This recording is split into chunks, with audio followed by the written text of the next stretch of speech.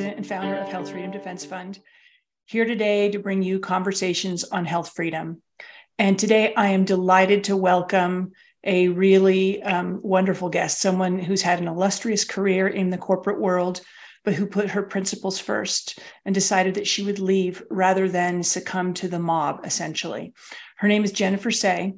She used to work for Levi's. I'm going to let her tell us a little bit about herself, but thank you so much for being here with us today, Jennifer. Welcome to the show.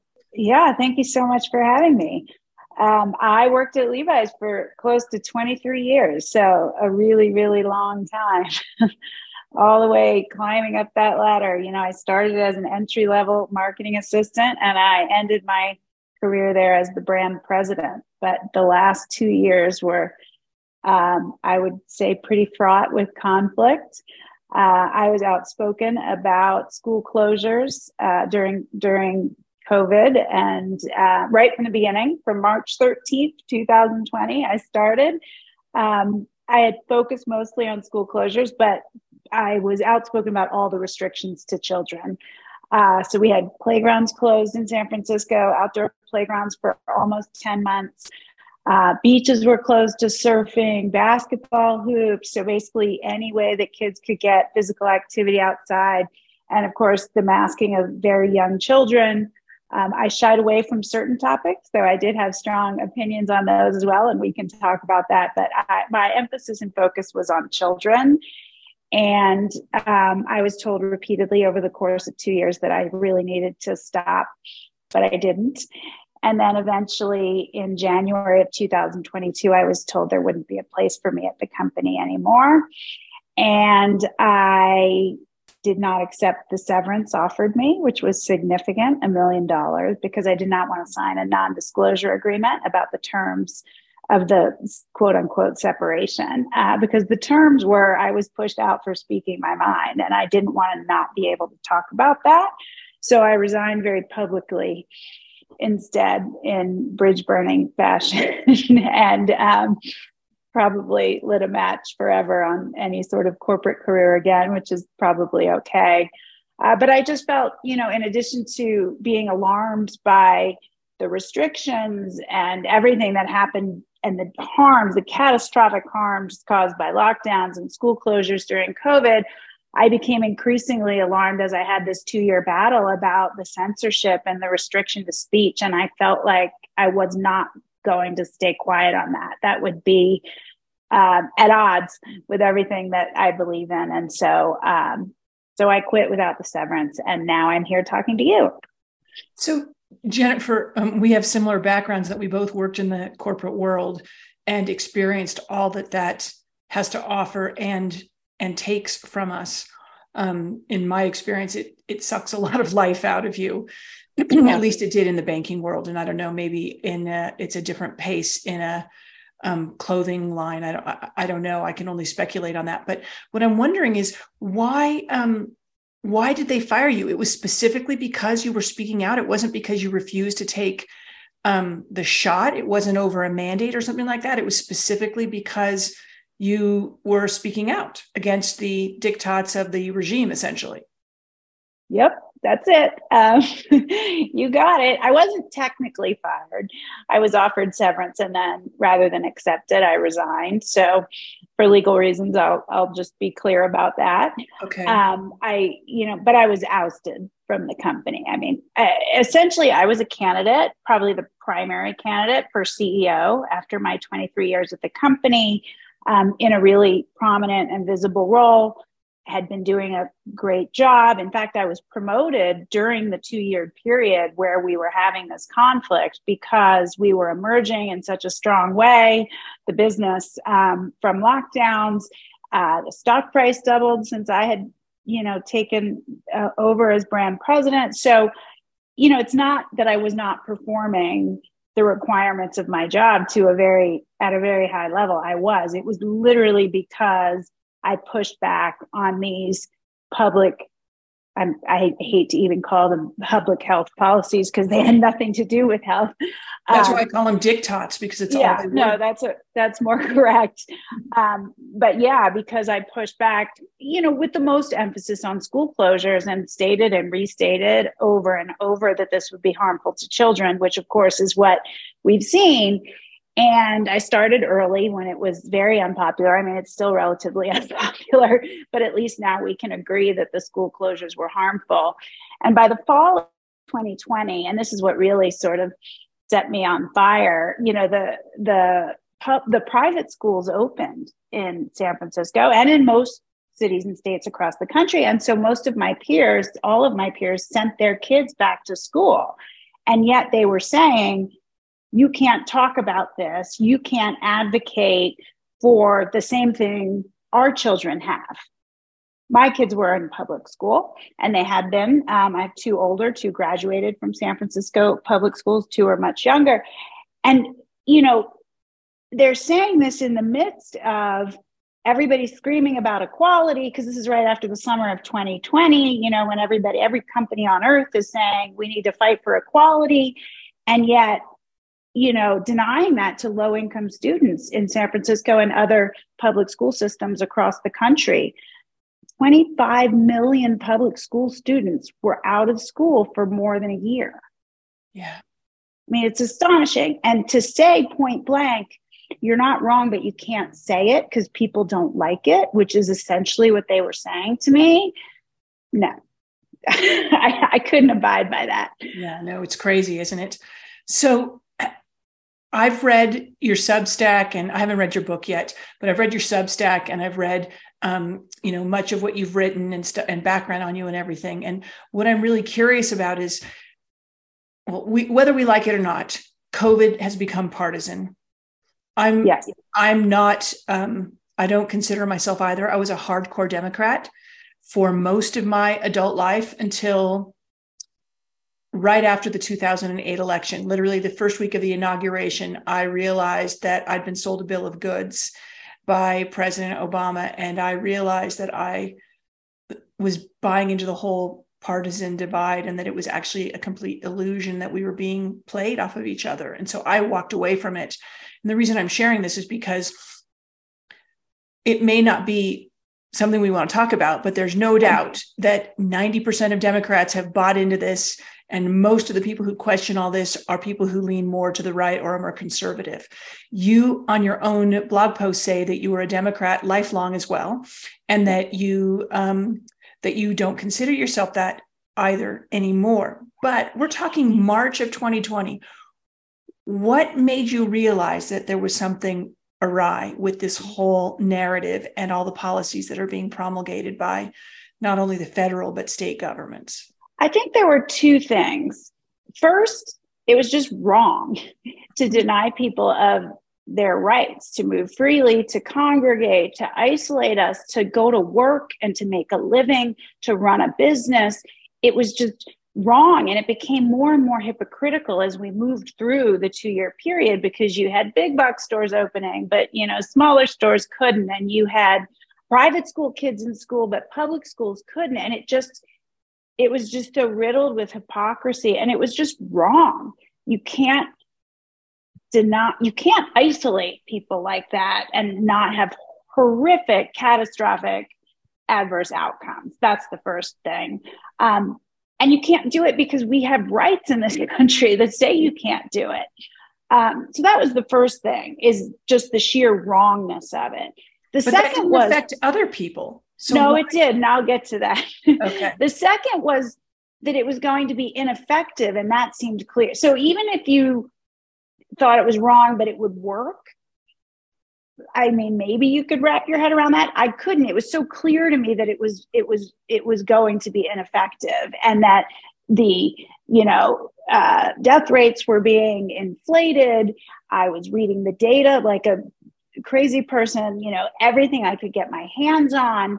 I was, keeping myself informed. It was very clear that children were at little to no risk from the very beginning. They were less likely to spread. It was very clear from the pre-pandemic playbook that the CDC itself had written that schools should never close more than a handful of weeks, even for fatality rates much higher than COVID. And so it just seemed clear to me that making people stay home was like stepping on a garden hose. And the minute you kind of took your foot off, the water would just, so what are we supposed to do? Just stay home forever? That doesn't make any sense. You can't do that. And besides, that's also wrong. And we're seeing how that plays out now in China. You know, when you sort of go for the zero COVID policy, it's such a violation of our civil rights. And then what became increasingly alarming was the censorship. Anyone who spoke out against it or pushed back against it or dared protest was vilified, demonized. I mean, Berkeley students, which is where my son went, where there were police guards outside the dorm rooms. They couldn't leave except to get a COVID test. I mean, is this America? It's just astonishing to me. So there was the wrongness plus the ineffectiveness combined that just set off alarm bells for me. Now, why didn't others? I think that's the question of the decade or of my lifetime. And I think it's because, I'd be curious to hear what you think.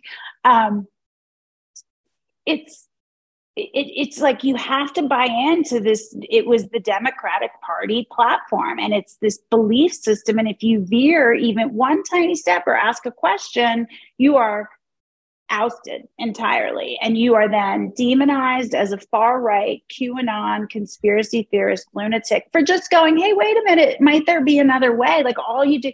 I mean, I was so diplomatic. This is just, you know, as a woman in the corporate world, you sort of train that diplomatic voice. I wasn't yelling at people. I was very diplomatic in how I posted on social media. I wrote op-eds. I led rallies. I was on local television and then ultimately some national programs. But it was like, you know, I was instantly cast as a racist, which is a pretty unemployable thing to call a person. You know, nobody wants to have a racist as their head of the brand. A eugenicist, I was anti-trans, like all these things that weren't even related, because if you step outside the orthodoxy, one teeny tiny step, then you're a heretic. It's religious, you know, and it was billed as, and people bought it, if you believe in these things, you are a virtuous, good person. And all of these other people are not only unvirtuous, they are evil and they are harmful to society. And there was no care for any of us as individuals, the children being harmed, the people suffering alone in the hospitals.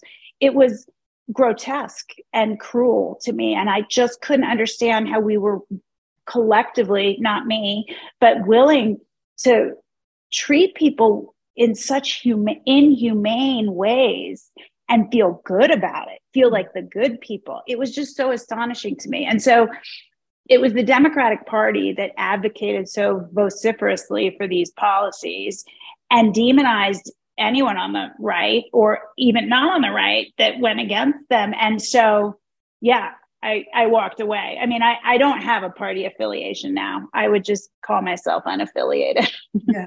So what about, like, are you into natural health? Are you into holistic? I mean, would you have considered yourself a super mainstream person before? Or was there already a little crack in the door that you maybe were open to? Because it seems to me that the more conventionally minded you were, and the more you believed in big government, then the easier it was to fall for this hook, line, and sinker. But if you had any kind of point of reference from which you might question, say, chemotherapy or radiation for cancer, or you might, I mean, I have a long history because, you know, I made a documentary on vaccines over 10 years ago. And so I've been sort of challenging and questioning things. And I've been labeled a conspiracy theorist and a nut job and a flat earther. And right. You get over it though, right? Yeah. And so now I'm like, whatever. I mean, I couldn't care less. I just think to myself, yeah, okay, go ahead. I mean, I've been smeared by the New York Times and censored by Sundance, and it's crazy what's happened, but I'm still always looking for what the key is for most people, because the people around me with whom I was speaking early on, especially my left-leaning friends, they didn't want to have any kind of conversation about this. But as the months wore on, then I started getting phone calls. Hey, Les, what's really happening? Right. What's really going on? Because this doesn't make any sense. And so I never got those calls. I'm wondering, orientation was, though, in early mid-March when this all started coming down. Had there already been the door cracked for you in some way? Did you? I guess I would put it a little bit differently in that I had this experience. So I was an elite gymnast as a child. Okay. And it's an incredibly cruel and abusive training environment. I was, at the highest level. I was national champion in 1986. And, after I walked away from the sport, I suffered for many years because of the abusive coaching culture. But no one talked about it. Now everybody sort of accepts it because we have the case of Dr. Larry Nassar, who was sexually abusing hundreds and hundreds of young women.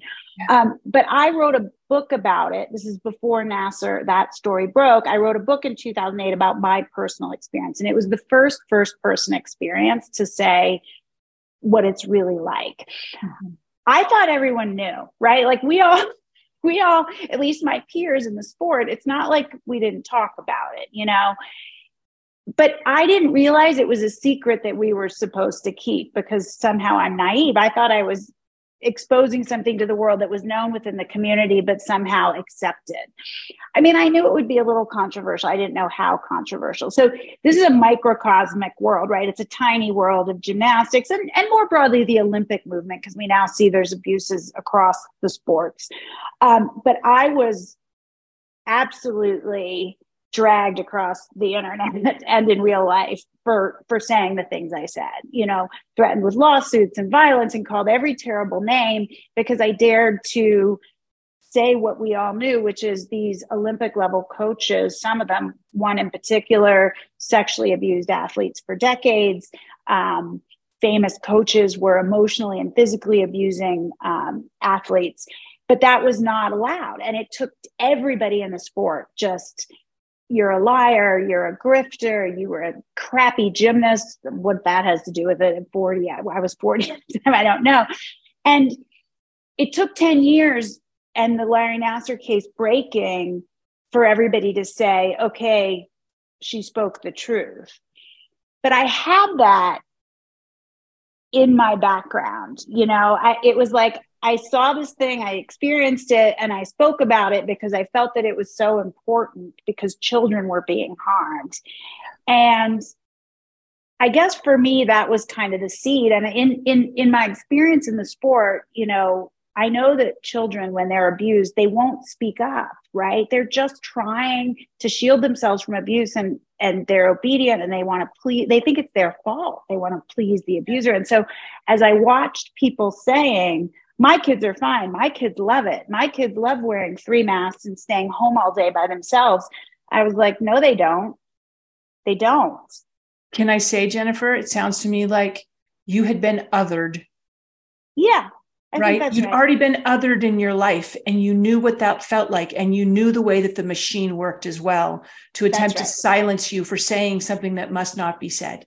That's right. So once you've been through that experience, you understand how coordinated the media can be, how much coordination there is between the media and government, which we've realized in full force in the last couple of years. It's now been completely outed, but this has been going on for a long time. But when you've gone through something like that, yes, you're more, I guess you're just more attuned to these kinds of injustices, but you're also attuned to the very twisted and the tactics, but also, I'm sorry, but you're more skeptical and you understand that these powers and these people are actually very cynical, malicious actors. They're not benign. They're not reporting. They're pushing something. And once you've seen that, then it's easy. For me, it was vaccines. I started to realize I heard about it over 20 years ago and I started digging into it. And I was like, gosh, you don't say, well, this can't be.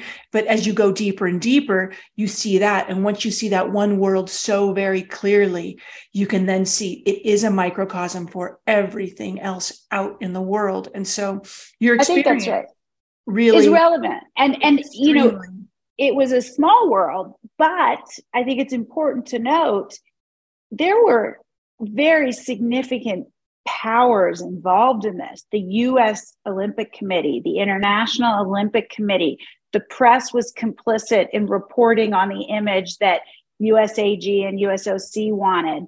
There were glowing pieces written about the Karolis who were systematically abusing their athletes by major publications. You know, they were his PR arm, this incredibly abusive Romanian coach. You had the FBI failing to investigate reported cases of sexual abuse because it might ruin, you know, your Olympic viewing pleasure.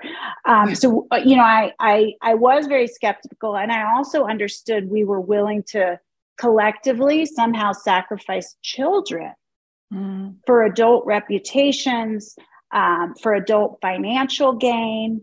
And I also understood, and I think this is important, you alluded to this for yourself, I knew I could withstand whatever they called me. I knew that I wasn't those things, and you could call me whatever you want, but I know who I am. You don't get to decide. You can call me a racist. It's not true. So you're not going to hurt me. I've been now in the last, we filed a lawsuit against one of the local towns near where I live for their mask mandate.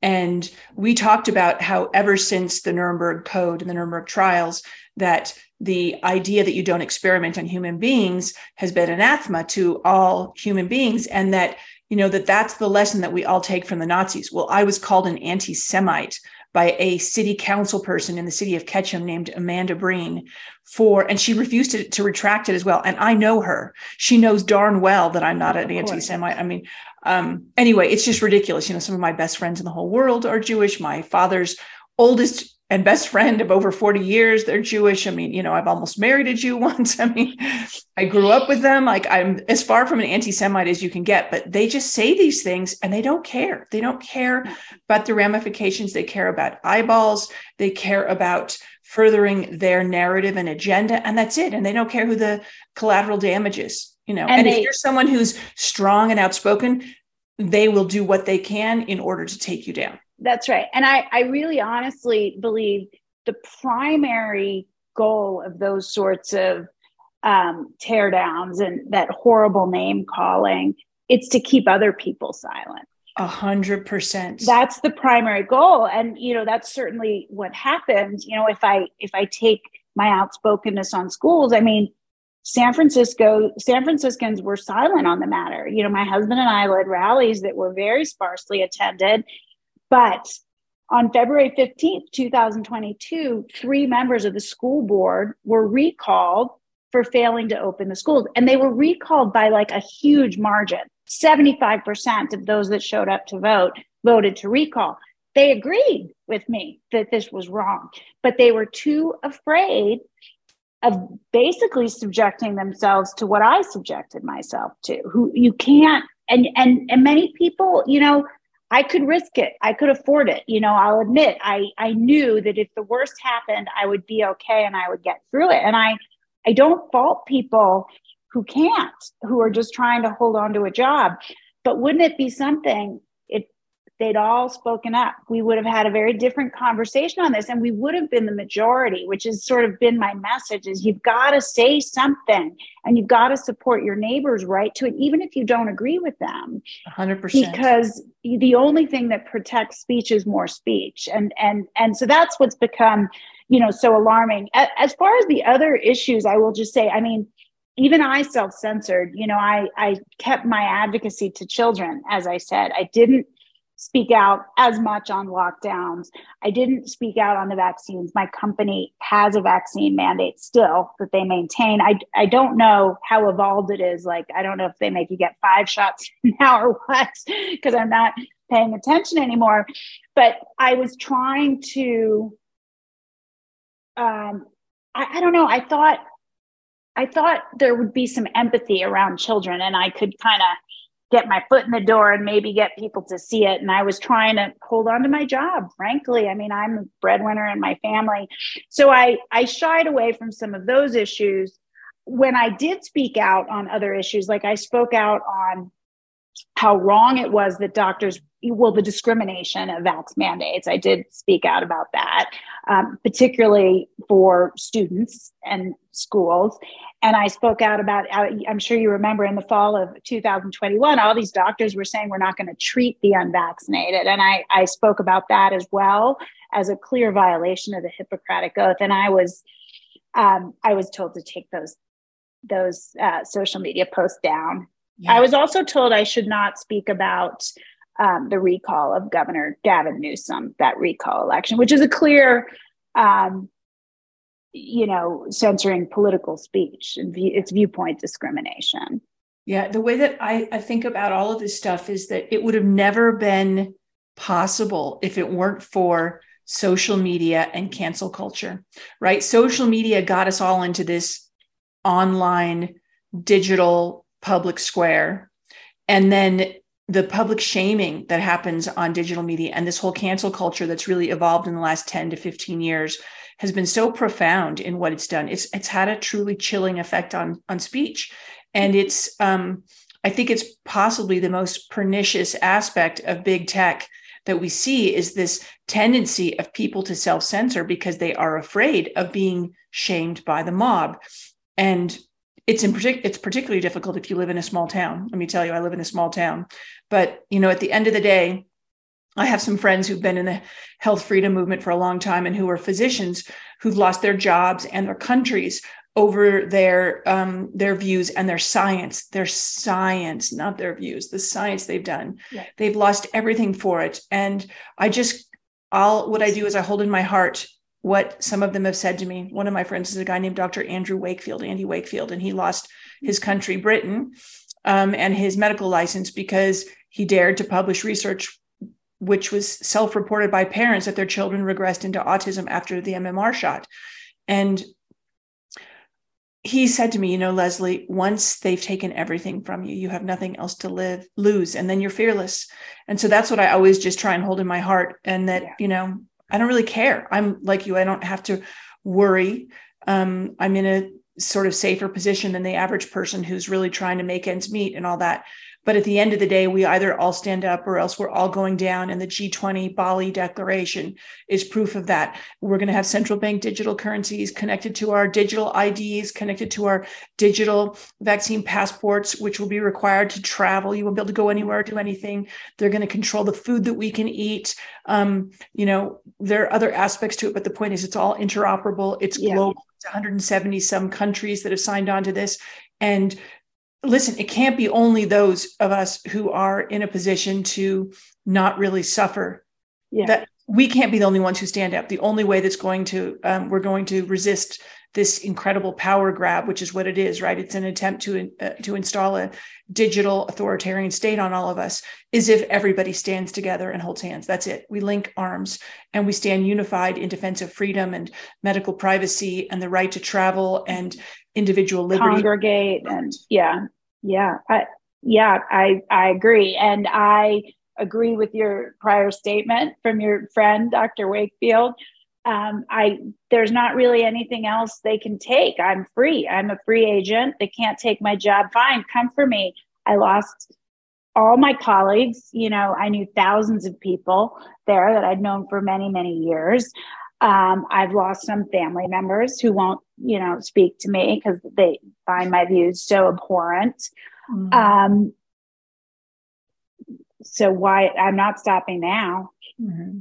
It's just a new community though too as well. I did. Well, aren't there silver linings? Tell us about your silver linings. I will. Well, first of all, I have an amazing husband who stood with me and by me and been incredibly outspoken the entire time. And I should mention, this is quite alarming as well, because it's not just that you're held accountable for I won't call it accountable. It's not just that you're targeted for the things that you say. I got in a whole heap of trouble for things my husband was saying as well. And I was repeatedly questioned about his views at work. I was made to do an apology tour at work and answer questions about, I did not apologize. I explained myself. But I was asked questions about him and his views as well. My answer was simply, he doesn't work here. I support his right to say. What was the justification? What were these people thinking? The justification to make you go and do an apology tour? I mean, what were they intending you to apologize for? That you had a different viewpoint than other people? I mean, this is just that I had a different, shocking. It is. It's completely shocking. I agreed only because I knew that I was not going to apologize. I was going to explain myself and why I held the view that I did about what was going on. And I did not apologize. I explained myself. There were so many employee complaints. Well, you know what? I don't actually want to grant that. There were some. I don't even think it was that many. I think it's a very vocal and punitive minority, and people can't handle it. Rather than just say, which is what I think the CEO should have done from the start and just ended the whole thing. Look, she's a mom. She's a private citizen. You don't have to agree with her. She can say what she wants. Her kids are in public school. That's enough. We're not talking about this anymore. But his advisors were hysterical about it, that employees were complaining, and the Twitter mob was starting to kind of ratchet up their attacks. It had no effect on the business at all. And they don't want to deal with it. And frankly, they bought in to this orthodoxy and believed what I was saying was not just wrong, but evil. They had bought into that. I also was asked to apologize and did not, because I dared to appear on Fox to talk about these views. I was on the Laura Ingraham show in March of 2021. And folks acknowledged that there was nothing wrong with what I said, but it was who I said it to. So you are, guilty by association, who you talk to. They didn't want you on Laura Ingraham. Yes, because she is a bad, terrible person, according to them. Yeah. Well, it's interesting. I mean, having been on the left and having actually subscribed to a lot of those viewpoints, you listen to a lot of the pundits. I mean, I personally think the left and the right, they both do the same thing. They other the other side. They do. I agree. In order to get their viewers, their followers it dehumanizes, right? When we dehumanize another human being, it's easy to not have compassion, not appreciate their viewpoint, not understand that they might have a different life experience or anything like that. And so I think it's their tactic, and it's a well-known and well-worn tactic, and both sides use it equally well. Right? I agree with that, which is why I haven't the left is doing it worse in the last couple of years, but I do too. I agree. And that's why I haven't run to the other side either. But, I'm often asked, why are you doing all this right-wing media? You know what? I will talk to anyone that will give me a platform to tell the story, that will allow me to speak up and encourage others to do so. I don't have to agree with every person I talk to on every single issue. The left won't hear out a person like me. They won't invite me on. They won't have it. Yeah. They don't want to talk about the harms that have been done, because guess what? They did them. They made the decisions, and the media furthered the propaganda that allowed governments and public health and teachers unions and everyone to do these terrible harms to children and the broader population. But the silver lining is I've met amazing people in the last 2 or 3 years. We come from all walks of life, all sides of the aisle, all religious affiliations, but share a willingness to kind of, at often great personal cost, speak up in the face of injustice. And I think we all just appreciate each other, and we're willing to disagree and not vilify each other because we disagree on some stuff. We agree on this, that this has been the most unjust. I don't even know how to put words to it. An authoritarian wielding of power that I never thought I would see in my lifetime. I think the best way to term it is that freedom isn't partisan. That's and right. It shouldn't be. And it's sad that we've gotten to a place in this country where it is. But the only people who are actually, for the most part, willing to listen and discuss these ideals are those who are more of the libertarian, right-wing, conservative extraction, right? Yeah. And even what they call them far right. Oh my gosh, art right, it's all right, all this stuff. It's so crazy. Having been involved in health freedom and exploring the vaccine issue beginning more than 20 years ago, and starting to realize that we have not been told the truth about those products. And I'm actually a qualified homeopath as well. I left finance and became trained in homeopathy, and then made a documentary film, and then started Health Freedom Defense Fund. And my point is that journey helped me give me perspective that we're not being told the truth about mainstream medicine, and that the problem isn't just that government doesn't have enough money. In fact, that's not the problem at all. It's that it's all siphoned off into all these pet projects and into their cronies' back pockets. And I'm saying that of both sides. Yeah. I heard something from Judge Andrew Napolitano many years ago. He said that the two political parties are, what if they're just two wings of the same bird of prey? And I 100% believe that. I think that the two-party system is literally the parasite sucking the blood out of the United States. I do. Look at it. It's what everything, they control everything, right? And anybody who, even within the party, oh yeah, politicians get elected and they just vote party lines. And if they don't, boy, do they get in trouble, right? Then they run afoul of the rules and the leadership and all this. It's this beast that's controlling us. But I want to drill down a little bit more into your life specifically, because you lost your job, but you lost your state. I imagine you lived in California most of your life. Is that right? Well, I was born in Pennsylvania and I grew up in Pennsylvania, okay. But I moved to California to go to college when I was 19, and I never left. I never looked back. I loved it. I went to Stanford, and then I moved to San Francisco upon graduation. And, so I moved there in 1992, and it was like such a lovely, weird place. I mean, I loved it. It was just sort of welcoming to weirdos. And I felt like a weirdo. I had such an unconventional childhood. I didn't ever feel like I fit anywhere. I moved a lot as a kid because I kept gym hopping.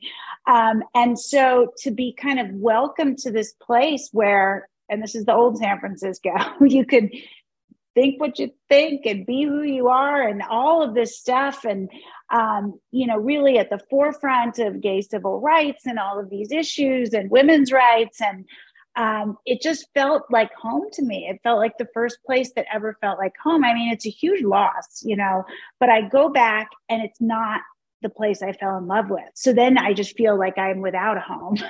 So this is what I wanted to have you explain for us. Is one of my views about what's going to happen in the coming 10 years is that we will self-segregate. We will self-isolate, bifurcate into these two kinds of nations. There will be those places like California, Washington, and Oregon, and New York and New Jersey and Massachusetts, where the people who really believe in these policies and telling other people what to do will self-sort themselves. And the people who want to live in a freer environment with individual responsibility and more of the kind of original American ideals, they will self-sort into these other places, what has historically been flyover country. And then, of course, Texas and Florida and places like that. And I really think that's going to happen. And in some ways, your story would suggest that that's happened with you, that you chose to leave because of something. And I'd love for you to explain to us, what was that kind of tipping point for you? What changed in your world where you just thought that you needed to actually not just lose your job, but actually completely move to another state? It's a good question. I mean, really, we left California, San Francisco in February of 2021. We wanted to just go where the schools were open. We wanted to go where my younger children could go to school and not suffer in isolation. They could play sports. They could have play dates. My older children were in college. They weren't with me. And so, I was thinking primarily about my younger children. That's what prompted it. It was literally a very practical decision. Every place we looked, it was just, are the schools open? And frankly, that was a proxy for how open the state was as well, and a proxy for the attitudes in the state, And so that was it. We called a school in Denver. They said, you can come Monday. We called on a Thursday. We got on a plane and we came, But I will say, so that was the sort of practicals of the situation. But I had gotten to the point where I just could not be around the compliance anymore. They were begging in San Francisco for more restrictions. When anything opened, there were outcries about how horrible and dangerous it was. Like it's as if they were begging for more freedom to be taken away.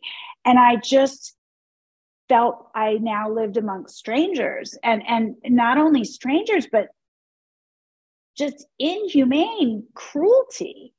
Yeah. Because the only people that could survive under these circumstances were the very, very wealthy. And, you know, all these wealthy families who were saying schools need to be closed were in pods and had tutors for their children and had yards and all this stuff. And I'm not trying to position myself. I mean, I was an executive. I had money. I could do these things as well. That's not the community I want to live in, one that doesn't care for all of its citizens. And I just couldn't be around them anymore.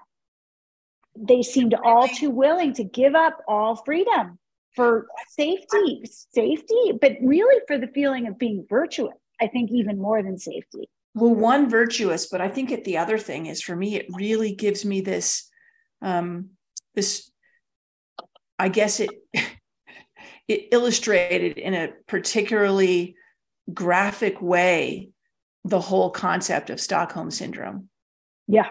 Where these people were actually, you know, literally appreciating, loving, adulating their oppressors. They were okay with this. And not only that, they were cheering them on for more. And it's a very, very frightening place to live in.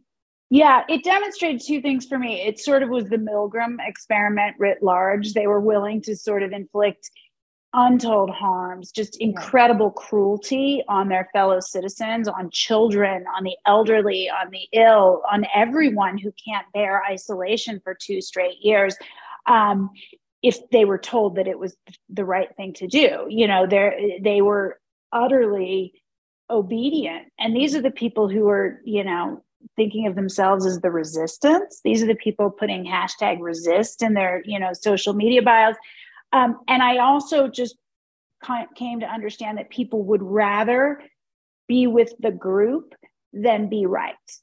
Yeah.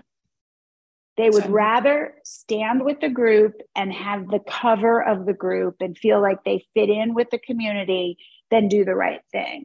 And I just couldn't stay in that community anymore. And while Colorado isn't perfect, and I certainly hear from people who are here that, you know, feel its imperfections, the degree to which it is better, and it was better when I got here, is hard to overstate. My child could go to school, his teachers hugged him, my daughter was in preschool, the kids played, you know, normally, everything was open.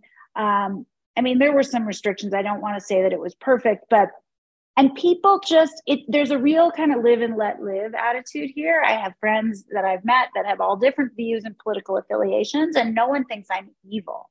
They all know my story, and none of them think I'm evil. Mm-hmm. So it's a good fit for us for now. I mean, I can imagine a time where I might go somewhere even freer and more committed to those principles, but we really like it right now. Well, that's great. It's a nice place. So my big focus, I mean, Health Freedom Defense Fund are actually, I'm going to stop. I'm going to take a pause and open up. It's getting so dark in here. Okay. It's a storm is coming in. Let's see if that helps. A storm is coming in, and so our light is getting really bad. Okay. So my focus at Health Freedom Defense Fund is on educating people about their rights, and most importantly, about the philosophical principle of bodily autonomy. Americans, at least historically, have espoused and embraced the idea of free speech. But I think it was always just a given that we had the right to do with our bodies what we wanted to do with them, and that no one could tell us that we were not the property of government.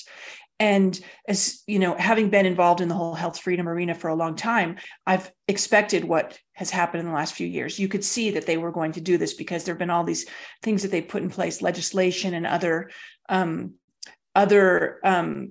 media initiatives and things like this, in order to other those who ask questions about all different kinds of science and things like this, or choose not to vaccinate their kids, or whatever it might be. And my point is that, to me, I've come to a place where I think bodily autonomy is at the peak of what it means to be free. And I just want to know, how do you think about that? How do you how has the last 2.5 years of experience changed your view? It doesn't sound like you were someone who was super concerned about bodily autonomy and health freedom beforehand. So I'm just wondering, how's it changed your worldview? How do you think about bodily autonomy? What do you think about these things? Yeah, it's a good question. I mean, it certainly wasn't, I mean, I assumed we had it, to your point, I didn't question vaccines. I also had friends that did and didn't vaccinate their children, and I didn't care, and that was fine. But I guess, I assumed I had it. I'd been pro-choice my whole life. There's nothing I've marched more for than a woman's right to choose. And I assumed that applied more broadly, that we would not ever be forced unwanted medical treatments. I hadn't thought about it because I just assumed that was a given, to your point. I certainly have changed my mind on that. And I will say, I was very much, I got one shot of J&J. It was very much a coerced, quote unquote, decision. It was mandated by the company, and I did it. I was already in so much hot water already. And, despite what they probably assumed was me not caring whether or not I lost my job, I did care, and I really wanted to try to keep it. It was a company I loved and felt very much a part of. And I conceded that. I took my one shot of J&J, which is probably not even enough now to have let me have kept my job. So I do understand what it is to be coerced into medical treatment you do not want. I mean, I didn't want it. So I'm hyper aware of it now. And I will say, all the early rallies that my husband and I led to get the schools open and get kids normalcy, the folks that showed up were the people who had been advocating for health freedom for many, many years. So that's when my eyes started to open. And one of the things I found so astonishing is in the Bay Area, you had a vast contingent of what I would have called the hippie moms who didn't want to vaccinate their kids, who breastfed their children until they were 10. What happened to them? It's amazing, isn't it? I know Where did they go? People. Yeah, I know so many people who were like that, who didn't ask questions. They didn't vaccinate their kids for other things, but they did for this. Yes. I mean, I just don't understand how, if you've gotten to the point where you're able to question government and the narrative about the chickenpox vaccine or the measles vaccine, how or the can HPV? Yes. How can you not question them about something that they know, that they literally rush through in a matter of months? It was the power. It beggars the mind. And it's the power of the propaganda and fear that was instilled. And so let's be honest too. It was a highly sophisticated, coordinated operation. I wrote a piece about the weaponization of language. And that is what really happened, right? All of the language, all of the tactics that they used, these were highly sophisticated, coordinated efforts by intelligence, by the government, by health authorities, psychiatrists. In the UK, they actually had something called the nudge unit that was literally deploying these tactics against the populace in order to manipulate them into doing what they wanted them to do. And, most people fall prey to these things. Yes. And there was they manufactured consensus through the kinds of campaign, the campaign that you are speaking of, and by silencing any resistors, including doctors. That's an important aspect of it, because then they could say, oh, look, this is the consensus. This is the science. This is the consensus.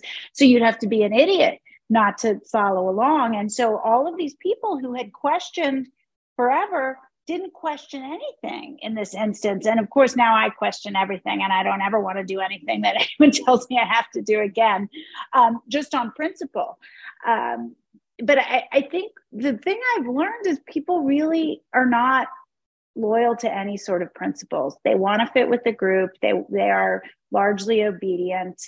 They might espouse certain principles, but they really don't hold fast to them. And they certainly aren't willing to sacrifice anything to uphold those principles. If I had $1 for every person who said, well, I just got it because I want to travel. or go to the bar or go to the club or yeah, whatever. It's just exactly. because it's convenient. I just think to myself, Yeah. wow, just wow. Yeah. Or And the I other mean, thing I've heard so frequently, like someone wrote on do you remember when Ed Snowden came out and he exposed the whole PRISM program where the government's spying on us, which is a violation of many of our constitutionally protected rights, like against unlawful search and seizure and all sorts of things like this, warrantless seizure. I posted about this and I said, this should terrify all Americans on Facebook. And one of my childhood friends wrote back and said, oh, I'm not doing anything wrong. What do I care?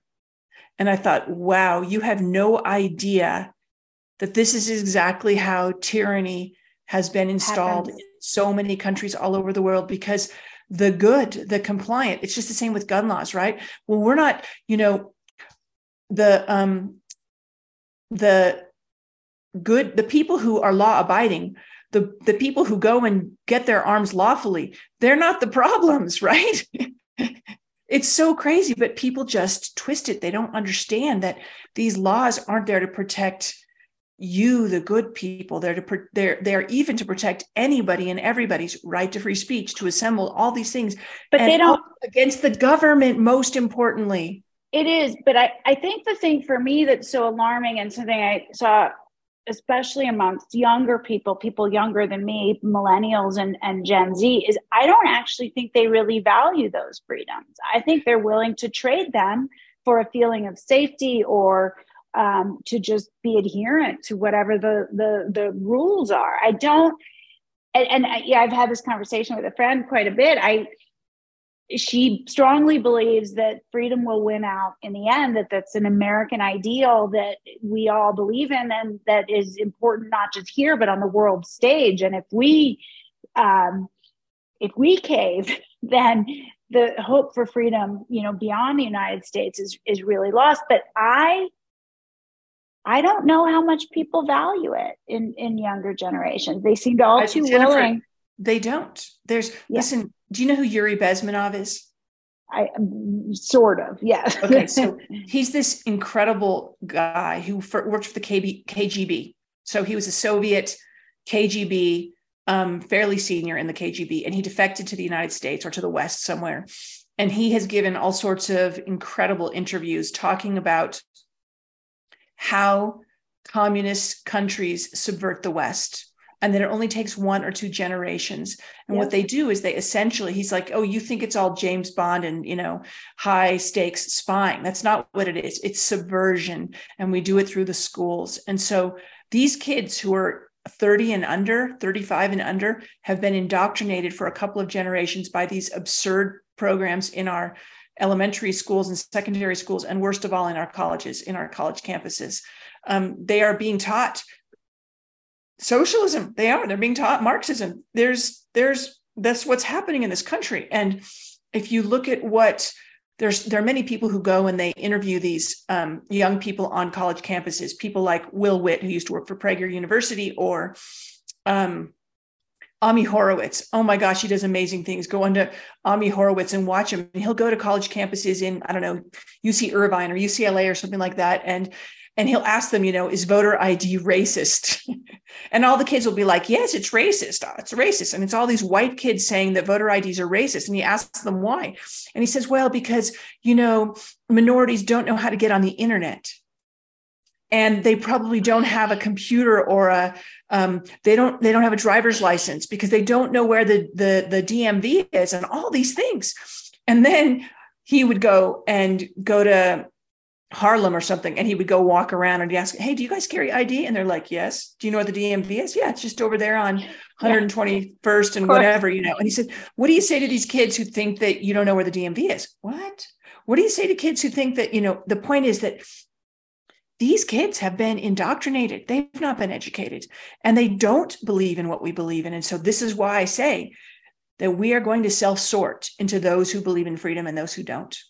And I mean, I will be happy to eat my hat if it doesn't happen, but I see it happening. Where I just read a story the other day about someone who had 2 kids who were identified as transgender, and they moved from their state to California or a state that was far more supportive of it, that's going to happen. Tons and tons of people have moved to Idaho who are fleeing these anti-family, as they see it, anti-family socialist policies of California and other states. It's happening already, whether we like it or not. And I think that the simple fact is, I'm actually working on a blog right now about what I used to believe. We don't share anything with these people anymore. You don't have a country if you don't have common ideals. And they don't believe in freedom. They don't believe in bodily autonomy, except for abortion. They don't believe in self-sufficiency. They don't believe in freedom of speech. They believe in safe spaces and all these other things. And so when you're at that point, I think we have crossed the proverbial Rubicon, and I don't really see us healing this wound. I think it's done. That's a downer. I'm not sorry to say it, but you know what? But there's a silver lining, and that is that those places that don't want freedom, let them be. Yes, that's okay. The places that want it, I think, will become blossoming, flourishing. I think bastions of freedom. I think there's a part of me that holds out hope that things, you know, and as I watch the protests now, for instance, in China, like there is a limit to what they think they may want this in the name of safety. But when it really happens, and when you really have no freedom to congregate, freedom to speak, freedom, bodily autonomy, they may not see it coming. But when it really happens, I have some hope that people will fight back and push back. If that doesn't happen, you're right. It will be divided, and you can have it your way, and you can live under house arrest and, stay home whenever you're told you have to stay home, and not move freely and congregate and speak out on the things you care about. If that's how you want to live, I'm not going to live that way. And I'm not going to live around people that accept that. And so it very well may divide. But I hold out a bit more hope. You've been at this longer, so maybe you're a little more cynical. I hold out some hope that people won't tolerate it in the end. They think they want it, but they won't in the end. I don't know. I could very well be very wrong. Yeah. I read was it a poll or a study or something, some report a couple of days ago about how 70% of children between the ages of 11 and 14 or so are extremely concerned about climate change and how this is being weaponized against them, right? So they're terrified. They are very alarmed. It's an existential threat to them. And I think that when you plant that in young people's brains, just like they planted fear of killing grandmother in children's brains, it has a long lasting and very insidious effect, which is to, it basically takes you into your reptilian brain, right? It reduces when you're in your reptilian brain, which is all about fight or flight, then all of your elements of higher functioning, cognitive reasoning are shut down, and you're only in that place. And so if kids grow up in that kind of environment, it's very, very hard for them to go back into a place of expansiveness and openness and, hey, you do you and I'll do me. It's I think that's right. On a more I was going to say, we've also sent, and this is what had me so alarmed. We sent kids the message they didn't matter, that they were inessential, that their futures didn't matter, that their well-being didn't matter, that they were here as, their sole purpose was to protect others. As they were human shields, Jennifer. Yes. Never before in our history have children been used as human shields. It is one of the most despicable aspects of what's happened in the last 2.5 years, that literally school boards, city council members used these children to protect adults when these children had no risk. It's disgusting. Yeah. So let's turn to something exciting, which is your documentary. Tell us about your documentary before we wrap up. Yeah, so I'm making a film. I made a documentary about the abuse in the world of gymnastics called Athlete Day, which is on Netflix and won an Emmy. I'm making one now about the harms and the impacts to children from the prolonged school closures as well as other restrictions. And we've been following kids and families from various states across the country. We've got a couple kids in New York, California. We have tended to focus on kids in states where the schools were closed the longest, because that's where we see the most adverse impacts. Although I will tell you that kids in other states have really suffered as well, because there were restrictions that went on and on and on, even in the states where schools opened sooner. And so we're just filming to see how it plays out. And I will tell you, the kids are not all right, you know. They're not. They continue to suffer.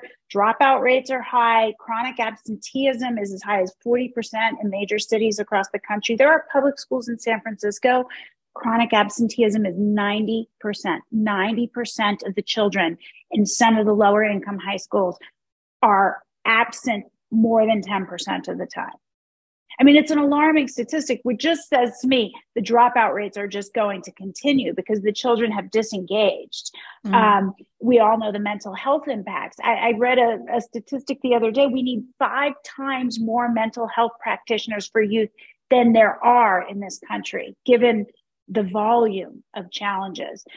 We've talked to families where the children had, complete mental health breakdowns and were hospitalized. We have families where the children overdosed.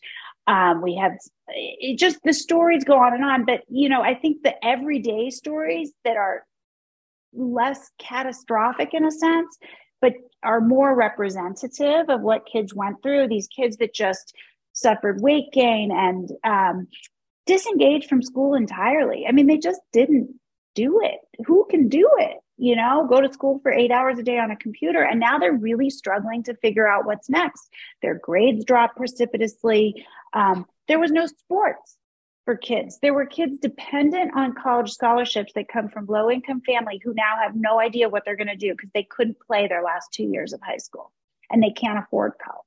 So we want to show the full breadth of experience. And we also want to get at some of these other issues, the censorship that allowed for this manufactured consensus, the demonization of parents, the exertion of control by public health and government leaders and the teachers' unions' pernicious influence. So all of that, those are all themes in the film.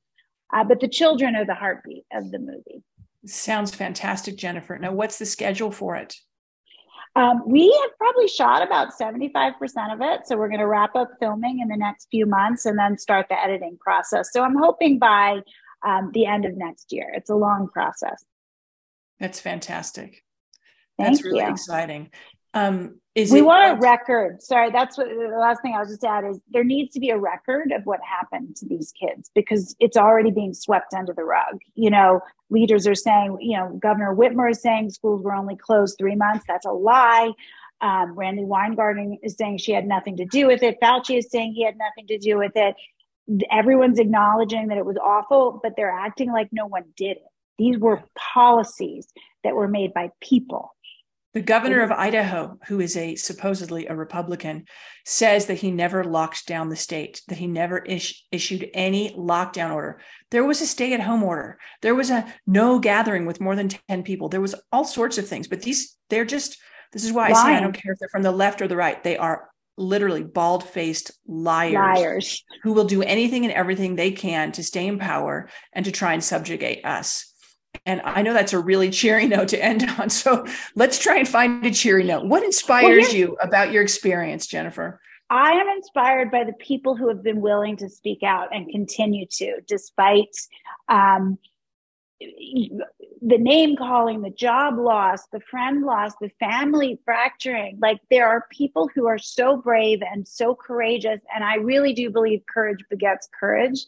And I think it really sucks, frankly, to put yourself out there first and be the target of that demonization, but it has to be done because truth is literally on the truth and freedom. I really believe it. It sounds dramatic, but I know you agree, are on the line. And I think courageous people can bring others along.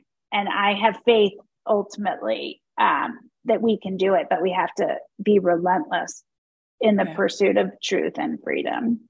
Yeah, I saw a little meme the other day that said the difference between you and me is that I didn't get the shot and you hoped I would die, and you did get the shot and I prayed that you would live. And I think it really speaks to this goodwill. These people who chose not to get it, they didn't mean any ill to anybody, right? The people who fought back, they wanted what's best for everybody. They wanted a better place. They wanted American ideals to flourish. They wanted to respect one another. They wanted individual choices, which has always been the American way. And they were willing to stand for it. And I think they have woken up so many people in the process. They've inspired so many people. And that, to me, is the silver lining of everything that we've experienced, is that our ranks of those who were, quote unquote, anti-these before, who just question them, has expanded by tens of millions to people now who are really wondering, what is this all about? And is it right? And so to me, there's the potential for a true rebirth. Movement. I think so. Freedom in this country, however it shapes. Right. Yeah. I think that's right. And so, that inspires me because I've met so many brave people who have risked so much. And they keep going. They're tireless. And that's it's utterly inspiring, So I'm left with that. When I have a hard day, I think about the brave people that I've met along the way. So do I. They inspire me every day. Well, listen, Jennifer, thank you so much for being with me. Will you tell all of our audience where they can find you, where they can find your book, your Substack, and anything else like that? Yeah. I'm an active Twitter user. That's what kind of brought me down, I'll say. You can find me at Jennifer Sey. My last name is Sey. I write a Substack called Say Everything. Again, Sey. And the book is available where books are sold. So Amazon, barnesandnoble.com. You can buy it direct from the publisher, which I recommend, at Levi's Unbuttoned. Tell us the title again is Levi's Unbuttoned. Levi's Unbuttoned. And you can go right to levisunbuttoned.com and buy direct from the publisher. It's available where ebooks are sold if you prefer digital. And the audiobook is coming out any minute, and I did the narration, which may or may not be a good thing, but that'll be available where audiobooks are sold, Audible, Amazon, etc., in a day or two. Well, Jennifer, let me just say thank you again for being with us, and thank you most importantly for taking a stand, for being courageous in the face of true loss of your career, something you'd worked for your whole life, and for being a beacon of light to so many Americans. We are so grateful and inspired by your work. Well, thank you for absolutely doing the same and starting on this journey well before me. I really, I admire everything you've done and continue to do. Thanks so much.